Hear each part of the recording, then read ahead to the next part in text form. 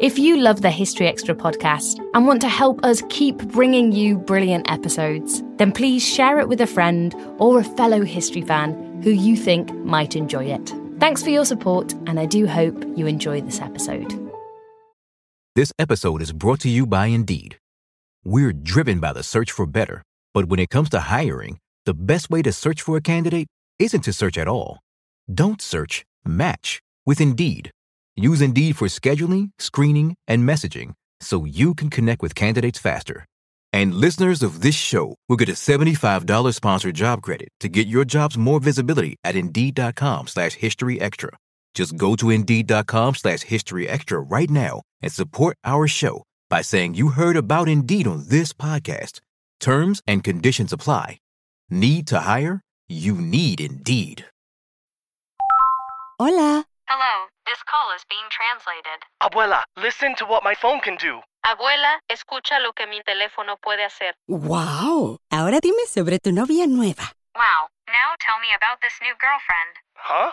Tú sabes lo que dije. You know what I said. Language is no longer a barrier thanks to Live Translate with Galaxy AI on Samsung Galaxy S24 Ultra. Learn more at Samsung.com. Samsung account login required. Calls must be made using the native Samsung dialer. This episode is brought to you by Heineken Silver. When you discover something you love, like a new podcast or beer, you have to tell everyone about it. So when you try new Heineken Silver, a world-class light beer with only 2.9 carbs and 95 calories, you'll want to tell the world how great it is. New Heineken Silver, the world-class light beer with all the taste, no bitter endings. Available at your local Heineken retailer or for delivery at Heineken.com/silver. Must be 21 plus to purchase. Enjoy Heineken responsibly. Why is it that with sparkling water, I'm always playing guessing games with what flavor I'm drinking? Is it citrus? Is it aluminum can flavored? Not sure. Sparkling ice, though, they really mean flavor. Like in-your-face flavor. Orange mango, black raspberry. Don't even get me started on the strawberry lemonade. Kiwi Strawberry slid right into my taste buds DMs last night and let them know who's boss. No subtleties there, and no sugar either. But it does have vitamins and antioxidants. Find sparkling ice at a major grocery store or club retailer near you. Sparkling ice. Anything but subtle. I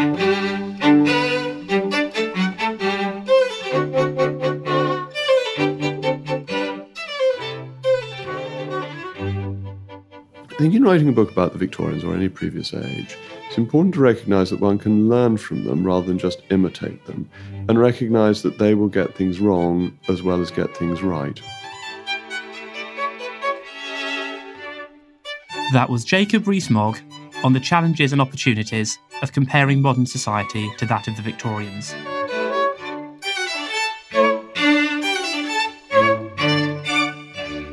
You're listening to the History Extra podcast from BBC History Magazine.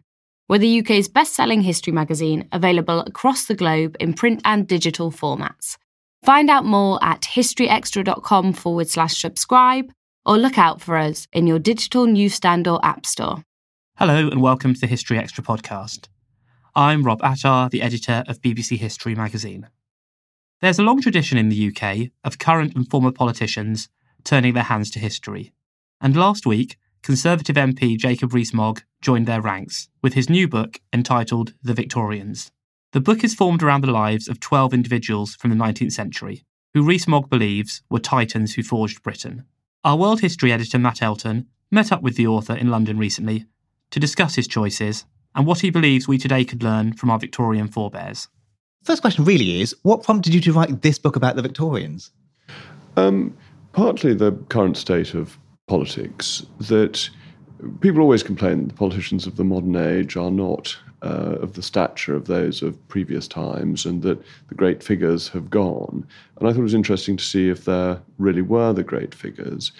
And then, by chance, rereading Lytton Strachey's Eminent Victorians and thinking how extraordinarily unfair it was, and that we simply have a wrong image of the Victorians who created the world we live in to such an extraordinary extent. Your book follows the lives of 12 specific people, and you say that it's reasonable to complain that the selection is somewhat arbitrary.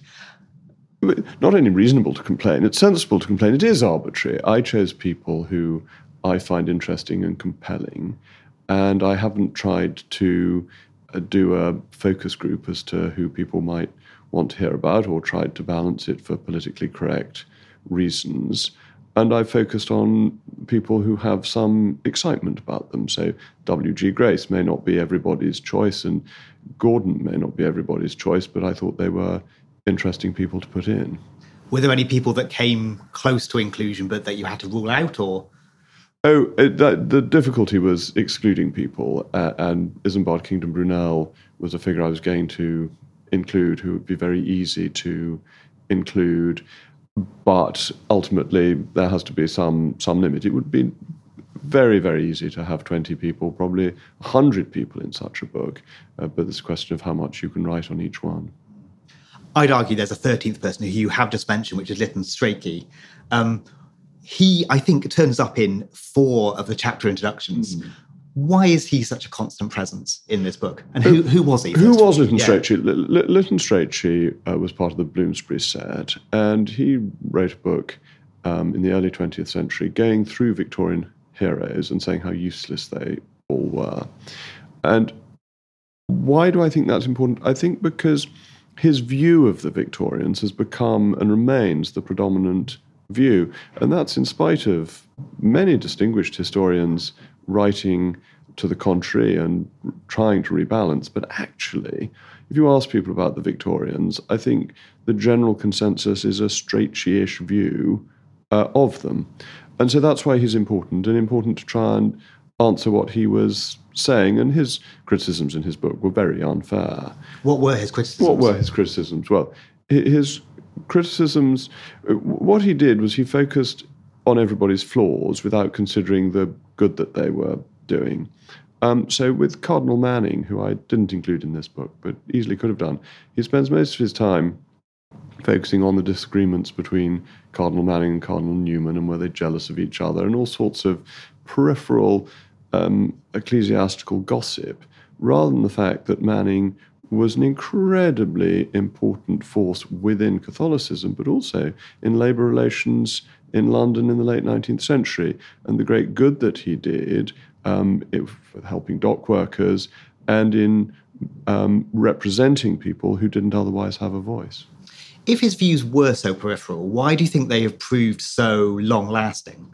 Because I think it's in the nature of one generation to think that the previous generation didn't get everything right. And there's a strange dichotomy in this sense, isn't there? Because I was saying earlier that we look back and say we don't have such good figures, but we also like to think that the immediately preceding period was less good than our period. So if you want to pick a decade that was particularly useless in the United Kingdom, everybody focuses on the 1970s, and may well continue doing so for a long time, even though there were big figures like Dennis Healey and Margaret Thatcher who were coming to the fore.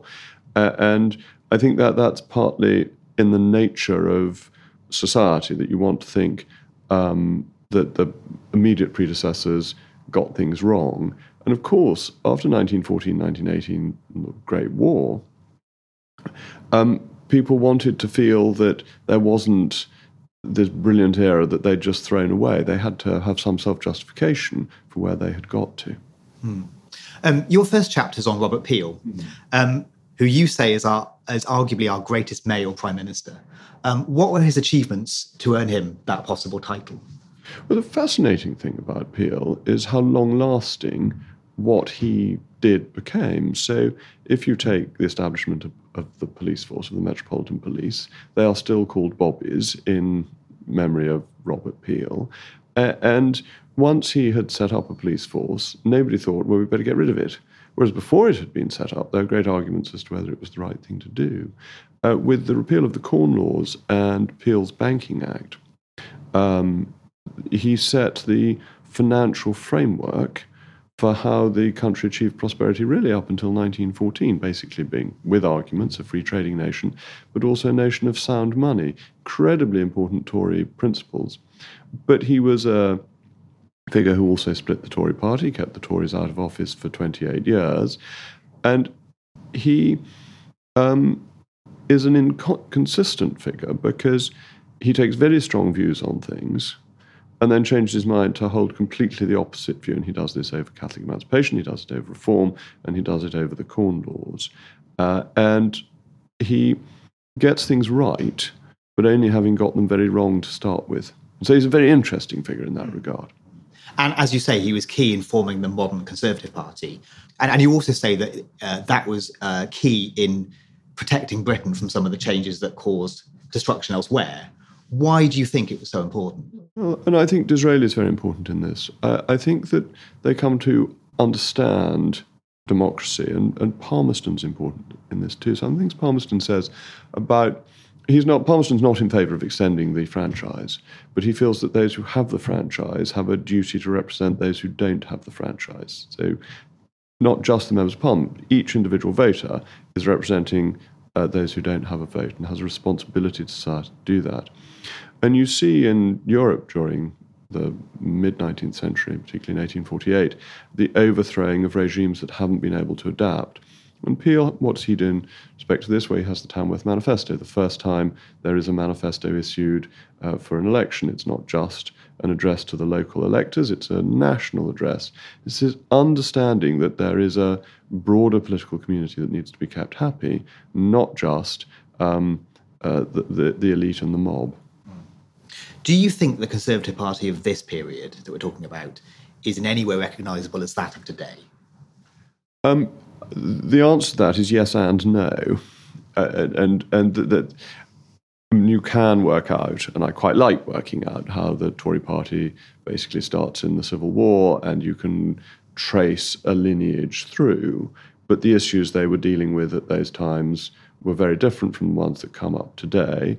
But there is one basic underlying principle, and that is that the Conservative Party believes that society is built from the bottom up rather than ordered from the top down, and that therefore you have a community that you are trying to help individually to do what they want to improve, in Disraeli's terms, improve the condition of the people, and that is a thread running through, rather than the idea that the collective can do things for people and make them happier that way. Are there any values from the Victorian period that the Conservative Party embodied that you'd like to see perhaps strengthened or reintroduced? Well, I think sound money is one of them. And I also believe in free trade, though the Tory party has split over free trade before and is quite divided over it at the moment. I was intrigued by that qualifier that he was the best male peacetime leader. Was he bested by any female? Well, Margaret Thatcher is one of my great heroes, and had she been a Victorian, would unquestionably have got a large section in the book. Margaret Thatcher, again, is a prime minister who does things that have long-lasting effects, that essentially changes the terms of trade, of politics, that continue to this day, that Tony Blair adopted a lot of Thatcherism when he became prime minister. And I think that's very important in judging a prime minister historically, is does their work continue?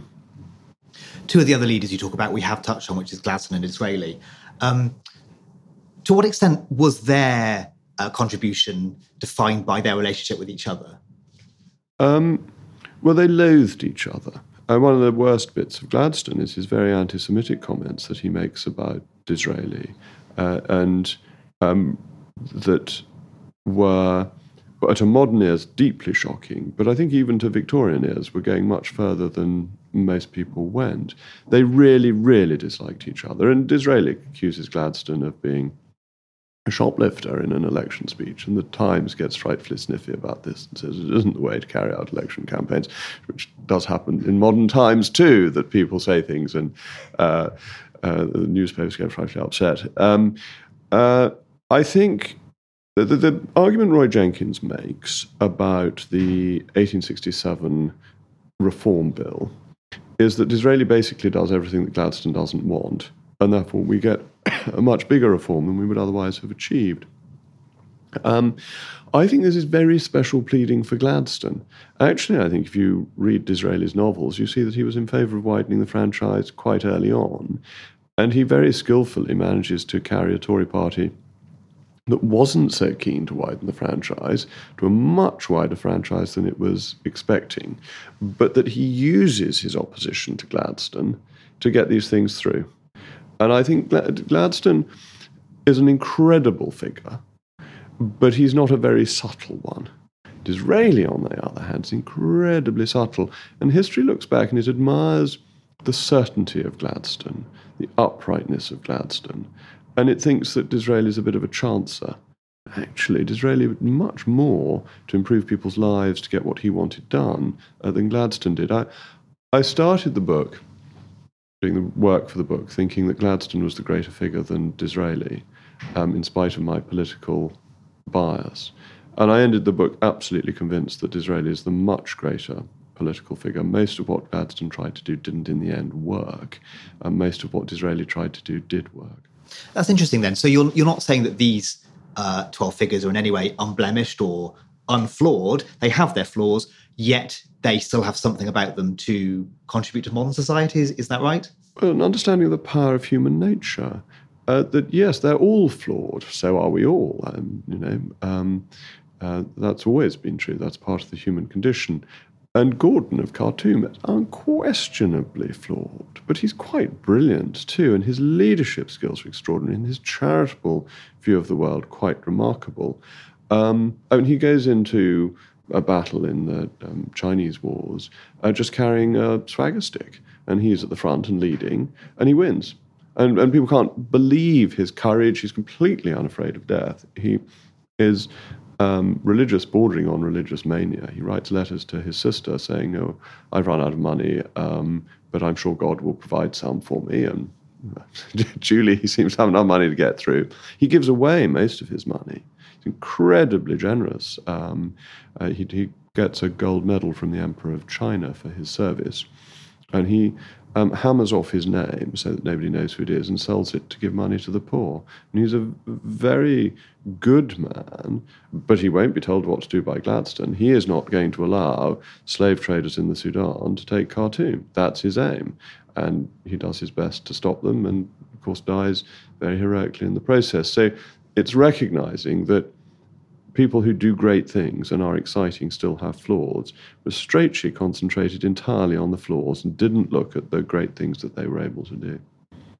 These political figures are really interesting in their own right. Do you see any of them as being closest to your political stance or you as a political figure? Or I suppose what I'm saying is, who would be the Victorian Jacob Rees-Mogg? Oh gosh, that I hadn't thought about. I don't think I'm bold enough, arrogant enough to say that I am like one of these figures. The figures that I find very attractive of the politicians. I mean, I would love to be W.G. Grace. Who wouldn't? But I'd never achieve a millionth of that. Palmerston is fantastic because Palmerston understands what people want, the popular mood. He's very good at delivering it, and he stands up for the nation in foreign affairs. And I think Palmerston is very impressive, much underrated Prime Minister. How would you, and I suppose other politicians today, fit in with the politics of the Victorian period? Oh, I think most political skills are transferable through the generations.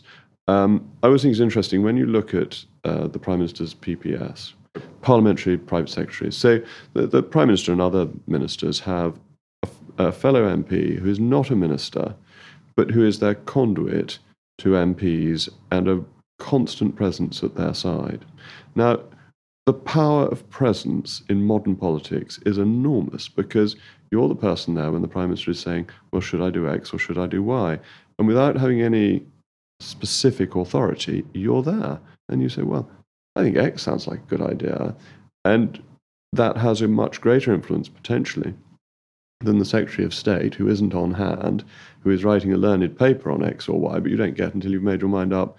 And in medieval courts, the person who is most influencing the monarch is the person who has access. It's why the post of Groom of the Stole is so important, because you're there.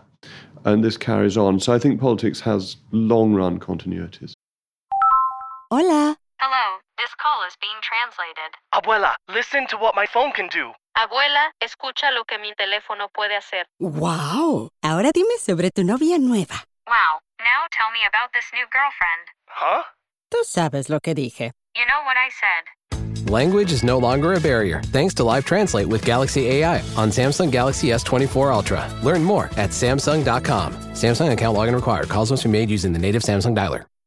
This Father's Day, the Home Depot has same-day delivery on the perfect gift to help Dad be everything he can be. Because your dad is more than just a dad. He's groundskeeper of the yard, the perfecter of the patio, and the cleaner of the clippings. Let the Home Depot help power Dad's doing with the convenience and gas-like power of Milwaukee cordless outdoor tools. Plus, get up to $150 off select Milwaukee tools. For everything Dad is, find the perfect gift at the Home Depot. How doers get more done. Order select and stock items by 4 p.m. subject to availability. This episode is brought to you by Etsy. Sound the gifting panic alarm. You need to get an amazing gift. Wait, no, the perfect gift. Relax. Now you can use gift mode on Etsy. Gift mode on Etsy takes the stress out of gifting, so you can find the perfect item for anyone and any occasion. It's easy. Just tap or click gift mode on your Etsy app or Etsy.com. Then answer a few short questions about who you're shopping for and what they like. And gift mode instantly gives you curated gift ideas based on hundreds of personas. Now it's simple to find gifts made by independent sellers for all the people in your life. So whether you need a housewarming gift for the new homeowner or a birthday present for the pickleballer, Gift Mode has you covered. Need to find the perfect gift? Don't panic. Try Gift Mode on Etsy now. Disraeli and Gladstone are obviously quite famous figures. People might have heard of them. Some of the other people in the book are now less well known. Charles Napier is one of them. What were his achievements? Why is he in this book? Napier, indeed, you're right, because there's a statue to Napier in Trafalgar Square. And as I mentioned in the book, Ken Livingstone said, why do we have a statue to Napier, who nobody's ever heard of? And Napier was enormously famous and very popular. He was a national hero and champion. Napier's a surprisingly misunderstood figure. Everyone thinks of him as an empire grabber because of the Punch joke, Peccavi, I have sinned, and he was told not to take the province of Sind, and he took the province of Sind. And therefore he's seen as being arch empire builder of the Cecil Rhodes mould. He's absolutely not. He's much more a Blairite believer that those who have power should use it to the good of other peoples.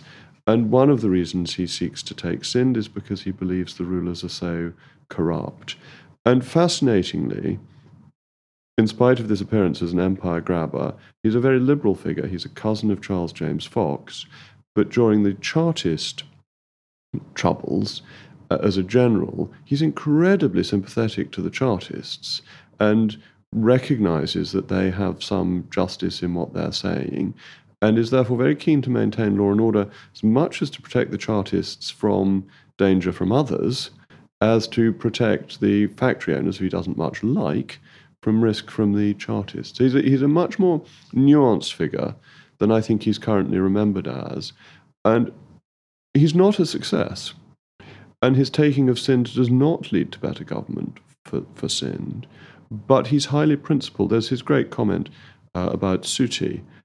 He says, you have a custom in your country of burning widows. We have a custom in our country of hanging people who burn women. Let us both follow our customs. And it's a very interesting thing to say. He is in favor of what you might call liberal values, and he believes that there is sort of right and wrong, and that it is wrong to burn widows, and he should bring right. But he doesn't achieve it in the end. And this is a bit like Tony Blair in Iraq, that the motivation is a pure one. It's to protect people, it's to help people, but actually it's very, very difficult to make people change the way that they want to live and are used to living from on high. You have to build it up from the bottom. Is it not the case, though, that he extended his military adventures far beyond the point which he should have stopped, or that he was even instructed to stop? He goes well beyond his instructions, but he does so because he believes the rulers are so bad. But doesn't he cause massacres and all kinds of horrific things? No, he doesn't. No, that's not true. The accusations of massacres and of rapes are entirely false, and historians have established that. That's not just pro-imperial propaganda. Or that he was motivated by money. He writes about how money was a big important factor for him in doing these things.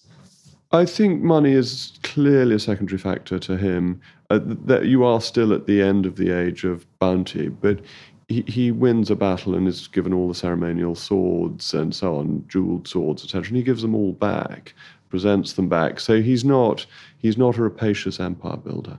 He's not as uninterested in money as Gordon, But Gordon is truly exceptional. You mentioned there Ken Livingstone's comments about the statue in Trafalgar Square. Do you have any sympathy to the idea that statues that have become culturally redundant should be moved, that their time has passed, we should put other people who are more kind of reflective of the present day in their place?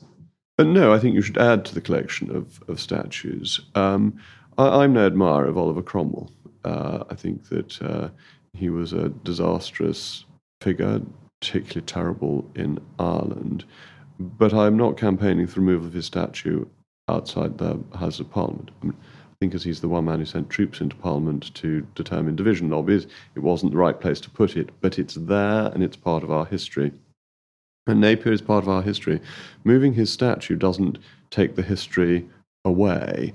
And what about Gordon, whose statue is not only in London, just behind the Ministry of Defence, but also in Melbourne? I mean, he was a hero across the empire. Should he be taken down across the empire, or is it just an interesting historic fact that there he is and how important he once was, and of course how forgotten he now is? So it's about broadening our historical understanding, not replacing the existing historical understanding. Is that right? I think that's right. I mean, you do get, I suppose, to the position we're in Parliament Square, that there isn't much room for any other statues, and indeed in the House of Parliament itself. So do you say, well, these people are now unheard of, we'll move them into storage? And I think probably not. I think you find new places for the statues to go. We have mentioned them in passing. There's two military figures, Sleeman and Gordon, who you say that you read about when you were 14, is that right? And that's why they're included here? That's right. There's Jan Morris's wonderful book, Heaven's Command. And I remember being very struck by what Sleeman achieved, that moral relativism is a very powerful force in the modern world. Sleeman was not a moral relativist. He saw that people were being murdered as they were travelling, built up the evidence about it and did something about it and stopped it. It's quite an extraordinary achievement, and it's an achievement by filing cabinet, really, that he does the detailed work. He travels everywhere with his wife, he works incredibly hard doing it, and he stops this very dangerous, nasty practice that made travel in India very risky by good, solid administrative efficiency. Now, he's early for a Victorian. He just goes into the beginning of Victoria's reign. Most of his work's already been done. But nonetheless, he seems an almost archetypal Victorian in making things work through being efficient, through engineering a system. You mentioned moral relativism there, which is something that kind of recurs throughout the book as being a downside of the modern world. Are there not dangers in the imperial project of this period of this sort of extreme heightened moral certainty that lots of these figures seem to exhibit, that they know that they are in the right, come what may? Does that not cause problems in the empire? Is that not a flaw of the empire? You're absolutely right. And that's why Napier is so interesting, because we are all morally certain that Sooty is wrong. It is evil, as was he. And yet, his involvement in the Sind probably didn't help people's lives. So he had moral certainty, and over the certainty we are equally certain. But his loathing of the rulers of Sind didn't actually make people's lives better. You say the same of Gordon. Gordon was absolutely determined to put down the slave trade, but did what he tried work? Well, no, in the end it did, but in the interim it didn't. And moral certainty is important, and you should stand up for your moral certainty. You shouldn't say, oh, Sooty is right, but on the other hand, you may find that imposing your morals doesn't work. So I think you can learn from that. I think in writing a book about the Victorians or any previous age, it's important to recognize that one can learn from them rather than just imitate them, and recognize that they will get things wrong as well as get things right. We should talk about, there's been some criticism that there's only one woman in this book. What would you say to people who say, if we're going to apply some of these lessons to the modern world, we need to make sure that we are applying them across the spectrum of people who now exist, who now have kind of power? Well, I think it's a completely daft criticism, because in Victorian England, the place was run by men. And therefore, if you were to have had even numbers, it would have been pure tokenism.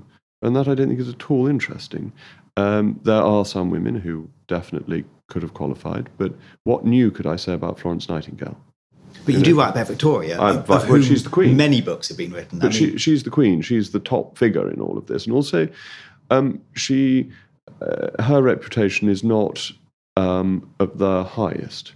And again, I think that Queen Victoria is very important in how the monarchy exists today. And Vernon Bogdan, a very distinguished constitutional historian, has pointed out that basically the constitutional monarchy left by Victoria is the one we've still got. It's quite something 100 years later.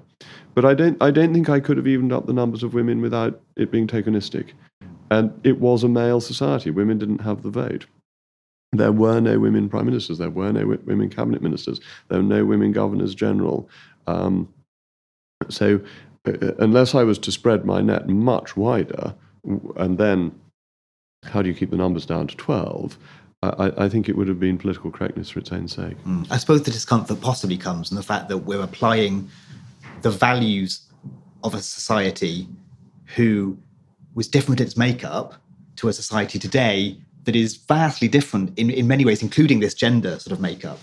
Yes, but as I was saying earlier on, you can learn from them, but you don't have to imitate them. And you can learn from where they were successful. But of course we live in a society now where everybody has the vote. Bear in mind, the 1832 Reform Bill took the vote away from a very small number of women. It's only in 1832 that the limitation on the franchise is brought in. Now, the circumstances of having the vote as a woman in 1832 were very narrow, but they were possible. After 1832, there is a specific ban on women having the vote. So there are people who will say that including a cricketer is a strange choice. When you've only got 12 people to write about, and one of them being a cricketer, that's a little weird. What would you say to that?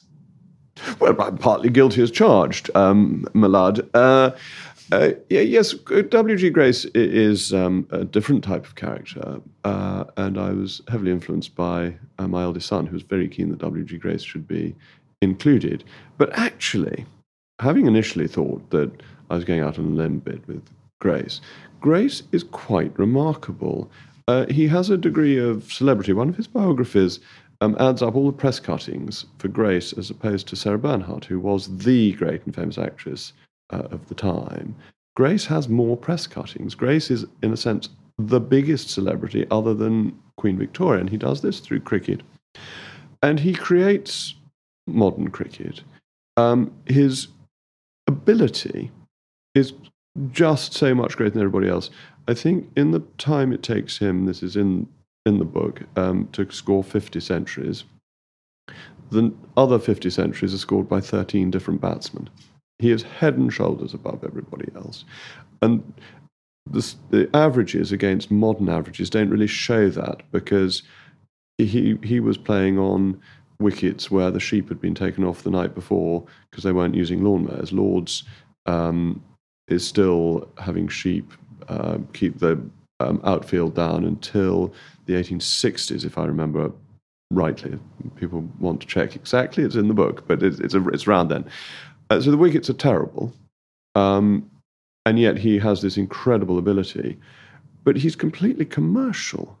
We have this idea, and this is one of the things about the Victorians, we think they're a bit po-faced, a bit dull, and very, very proper. Well, Grace is completely mercenary. Test cricket starts because he wants to make money. He plays 11 against 22 because it will draw a crowd in, and if it doesn't draw a crowd in, he won't do it. The crowd doubles at events he goes to. The entrance fee can be put up because he draws in the punters. And we think that Test cricket has come about because it is the pure form of cricket. No, it doesn't. It comes about because Grace saw that it could fill the stadiums. And that, I think, is fascinating because people can be very pompous about changes in cricket and 2020 and all these new developments. My bet is that Grace would have been for all and every one of those as long as they got people into the cricket grounds. And that's not, I think, what most people would expect me to have been saying about Grace. Do you see this as quite a radical era generally?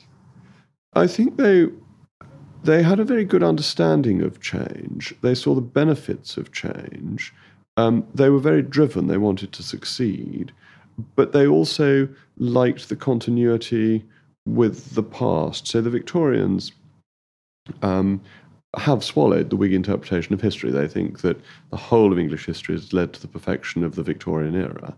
But equally, everything around them is changing and developing, that you get the extension of the franchise, and you get the extension of newspapers, you get the extension of travel. I have a brief mention of Thomas Cook, who started temperance tours. I think the first one went to Loughborough, and you could go to a temperance meeting on a train that he had specially booked. I mean, really exciting stuff.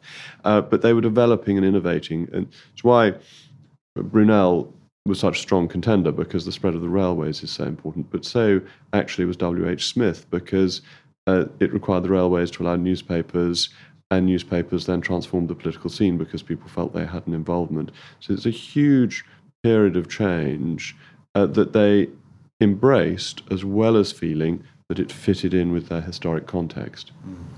Are there themes or traits you admire across these 12 people? Can we sketch themes or patterns across this cast of characters? Well, I think they all had a considerable self-confidence, an inner belief, and they believed that it was possible through their efforts to do good and important things. I don't think they had any interest in the management of decline, which I think is the great failing of the early 21st century, that people feel we can never get any better or even be as good as we once were. We just have to accept that we're drifting down. I don't think any of my 12 figures would have believed that that was right. And something else that I think emerges, which is interesting, is this idea of patriotism, of believing in your nation. Do you think that animated these people on a personal level? I think that they had a pre-First World War view of patriotism, which the First World War destroyed and has never come back. That they believed that the United Kingdom, which a lot of them call England regardless, Palmerston and Disraeli hardly ever say anything other than England. But they believe that the United Kingdom is a force for good in the world and in the development of humanity, and that is something to be proud of, and that it can be done by this country on its own and can help others in the same way. It's not going to be done by a collective of other nations. They almost all believe in the power of the nation state. Although this is obviously a period of empire, how does that fit in our view of kind of Britain as a nation state, but also one that had what is now quite often seen as quite a problematic kind of relationship with the rest of its empire? Well, I think they thought of the empire as a force for good. They saw themselves as spreading civilization. And sometimes this worked, as in putting down Thuggee, and sometimes it didn't, as in Napier taking Sind. It never worked in Afghanistan, and if there's one lesson we can always learn is never get involved in Afghanistan. It's never worked. It didn't work for Alexander the Great, didn't work in the 19th century, and didn't work in the 21st century. So they believe in the empire as a force for good, and the best of them absolutely see, from Queen Victoria down, the equal validity of every single member of the empire. That Queen Victoria is not in line with customary thinking, that she thinks she's the queen and everyone else is beneath her, but they're all equally beneath her. That it doesn't matter whether it is somebody from the Indian Empire or it is the greatest duke. They are all individual people of validity. And she gets very cross with her household when they're causing difficulties about one of her favourites, and won't put up with that. The same is true of Gordon and indeed of Napier. They both believe that all life is sacred, not just an Englishman's life. And that, again, is not something people necessarily realise about the empire, how many of the imperial figures weren't racist at all. And Sleeman, of course, he's stopping Indians being murdered. He's not stopping British administrators being murdered. And he thinks this is crucial, important life work. So there is a nobility in this feeling that you can spread good to the world because you value everybody equally. We're talking now at the end of May with Brexit still lurking over the horizon. One of the figures in this book seems to be important to you because of the way in which he established some of the mechanisms that we have today. Is that the case? And who is he? Dicey. Dicey is fascinating because Dicey uses his academic career to explain how our constitution works and how Parliament works. He's also an early advocate of the referendum. And his constitutional understanding is the constitutional understanding that most of us have today of how the British Constitution works and how an Act of Parliament is the highest form of law and cannot be overruled by any other form of law. And in spite of European law, this has remained the case, that various judgments said that, yes, European law was superior unless and until the British Parliament said that it wasn't, but that it was in the gift of the British Parliament to reverse that decision, which is now passed the law to do, but hasn't yet been implemented. And Dicey provides the intellectual framework for how our constitution works. Before him, it still worked that way, but nobody had set out how it did. And he believed in the referendum because he came to the conclusion that the House of Lords no longer functioned, that he thought that the job of the House of Lords had been to block things until there was a general election, and then the people could give their view and they could go ahead if the general election went a different way.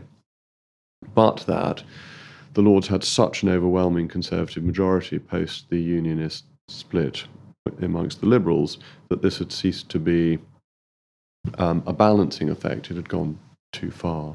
And so he thought the referendum was the answer. On the subject of Brexit, are there lessons here that we can draw on, do you think, for a post-Brexit Britain? Oh, absolutely. I mean, partly that we should be looking outwards to the world, that we shouldn't be focused narrowly on Europe, that if you look at what was Palmerston doing, he's intimately involved in discussions about the American Civil War. He's not just looking at either an imperial focus or a European focus. He's looking genuinely globally. And I think that is an important thing for us to remember. I think there is the issue of free trade, which increases prosperity. It makes people better off, and that Disraeli and Palmerston both felt very strongly that it was their job to improve the condition of the people, make it possible for people to improve their own condition. And I think that's something we should learn from the Victorians. Was the Victorian period, do you think, a high point in British history, and have we regressed since? No, we haven't regressed since. That the thing to remember about the Victorian period is life expectancy was, although growing, and it grows rapidly because as much of anything, public health steps that are taken, so the greater availability of clean water, still life expectancy is low. Death of women in childbirth and of children is still extremely high. They don't have all the modern conveniences and most crucially medical techniques that we have. So no, it wasn't a high point that we've never got back to. Actually, we've continued to make progress, but I think we could have made more progress. I think we could have been more confident about ourselves and improved things at a better rate. Can you trace a point historically where we stopped doing that? Was it before Margaret Thatcher? Do you think it was after?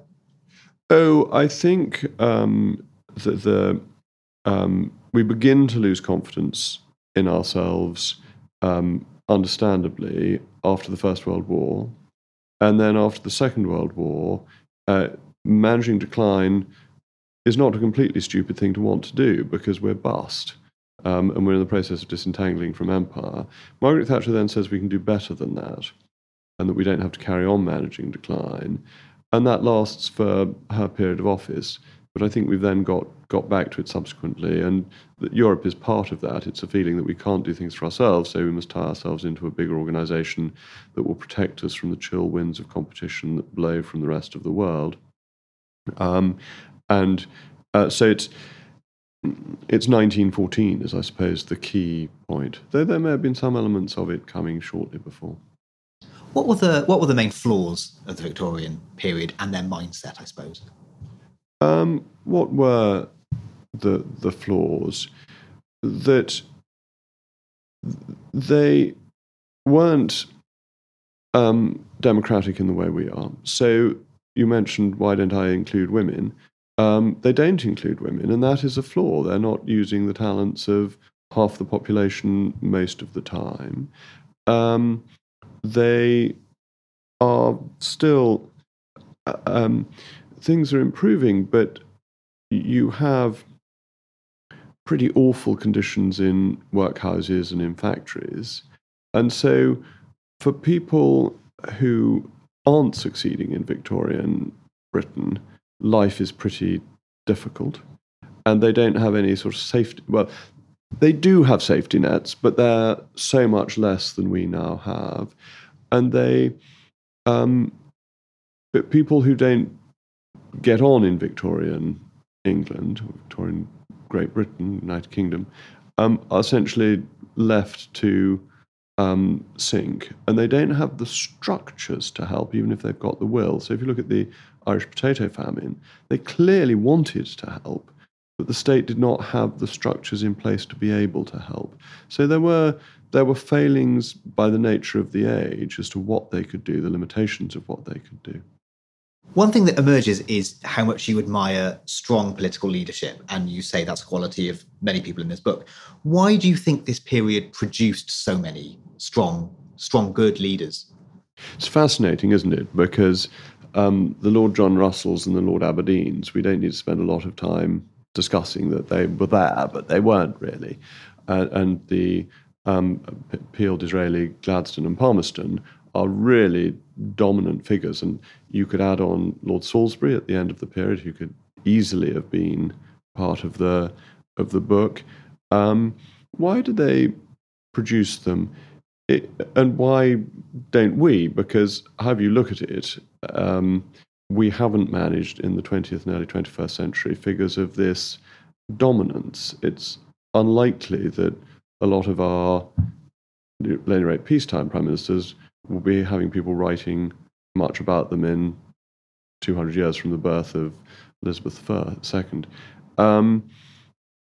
So why did they do it?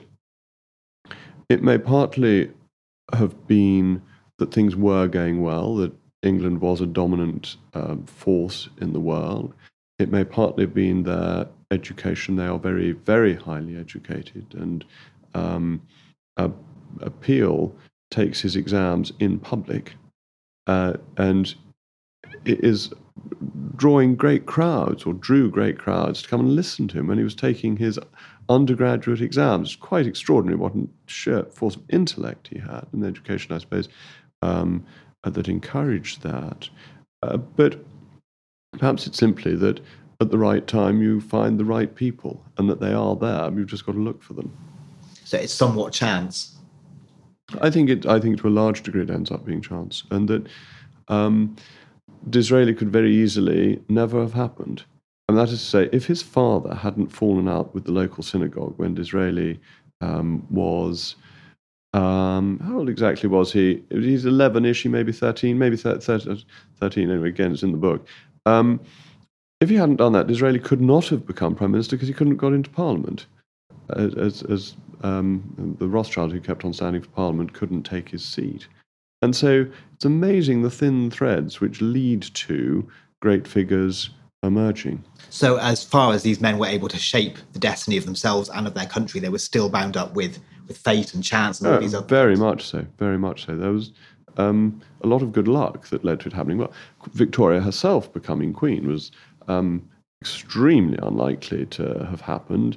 If it hadn't been for the idiotic Royal Marriages Act, almost certainly wouldn't have happened. And the Royal Marriages Act is perhaps one of the silliest acts ever passed by Parliament. I mean, it makes the Dangerous Dogs Act look height of intelligence and thoughtfulness. Why was it so? Why was it so silly? Because it cut the pool that they could marry into very significantly, but it was also riddled with loopholes, so that at a certain age, and if you had a relationship previously with a foreign royal house, you were exempt. So it ended up, had it been properly used before it was repealed in 2011 and replaced by a new Marriages Act, it ended up affecting a very small number of rather obscure people and not actually applying to the main line of the royal family, who, through at least Princess Alexandra, were exempt. Finally, then, you write that there's never been a century more resented for its success than the 19th. Why do you think that is? And how do you like this book to change people's view of it? I think we have a very romantic view of what the 18th century was like. We think that there were lots of happy people living in the rural idyll and gathering in the crops and having happy, contented lives, sitting out in the sun and drinking cider. And we forget that actually the subsistence existence in rural England in the 18th century was pretty tough, and that you would have periods of the year when you had shortages of food. Children were working on the farms because you needed their labour. And then you have this image of the dark satanic mills, the factories and all of that.